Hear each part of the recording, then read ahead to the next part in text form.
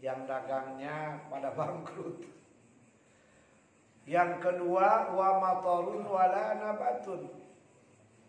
Yang kedua adalah turun hujan tapi tidak ada tumbuh-tumbuhan. Itu tanda kiamat. Yang ketiga, wa tamsul aini yakni akal riba. Sudah banyak, sudah merajalela tentang riba. Ayo depan loba riba. Meni bangke atau bangke. Bank keliling. Ini di mana-mana ayeuna. Alhamdulillah kaselawan ini mata asup matalian we sukuna. Wa tazharu auladul bughiyah yakni auladuz zina. Sudah banyak kelihatan anak-anak hasil zina. Wa ya'zumu rabbul mal, dan orang yang punya harta dieluk-elukan, diagung-agungkan. Ayeuna nya. Gitu. Kalau boga harta mah orang dong wae kan. Wa ta'lu aswatul fusaqah fil masajid. Ayeuna dijadiin. Aya jadi ayeuna sekarang jadi ini. Dan masjid-masjid itu dikuasai oleh orang-orang fasik. Mana contohnya? Sholat renggang. Orang-orang fasik masjid-masjid. Wa yadharu ahlul munkar ala ahlil haq. Ayeuna orang-orang yang berdosa, orang-orang yang munafik, orang-orang yang salah itu bisa mengalahkan orang yang benar. Ayeuna Habib Rizik. Bener disalahkan, ari nu salah diantep antep bae. Ayeuna deukeut berarti kiamatnya da kade. Buru-buru berusaha ladan. Kuatkan keimanan kita terhadap Allah Subhanahu wa taala. Dan sila kita tersebut qala, nanya lagi kepada Rasulullah, wa kaifa ta'muruni ya Rasulullah.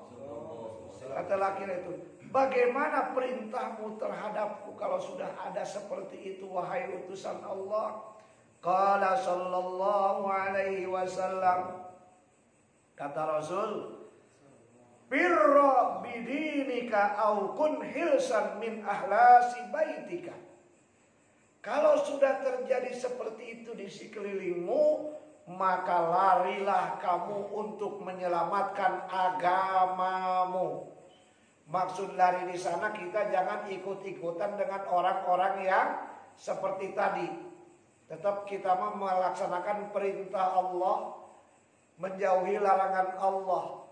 Jangan mentang-mentang kata Jayabaya musim edan, kalau orang tidak ikut edan tidak akan kebagian.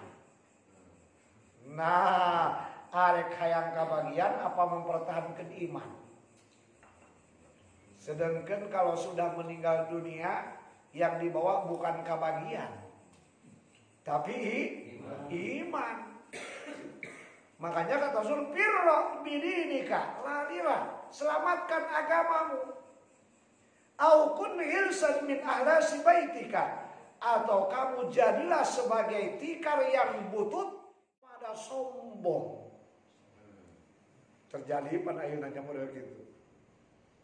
Kumaha sombong, itu mau tolong Quran, gitu.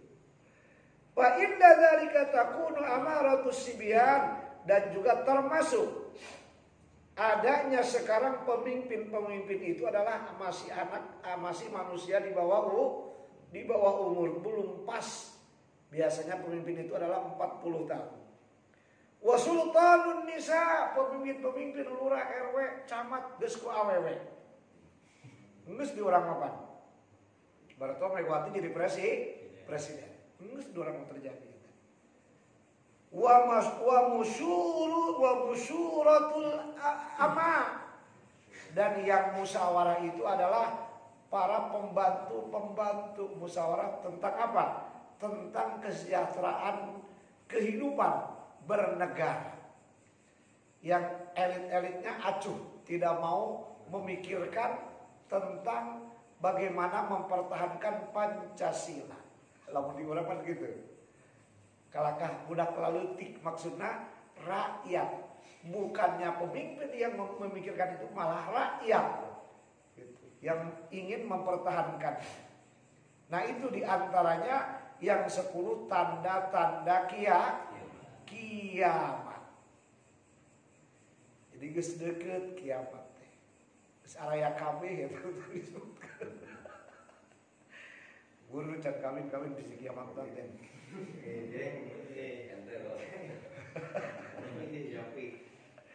Soalnya kiamat itu hari Jumat, besok kali.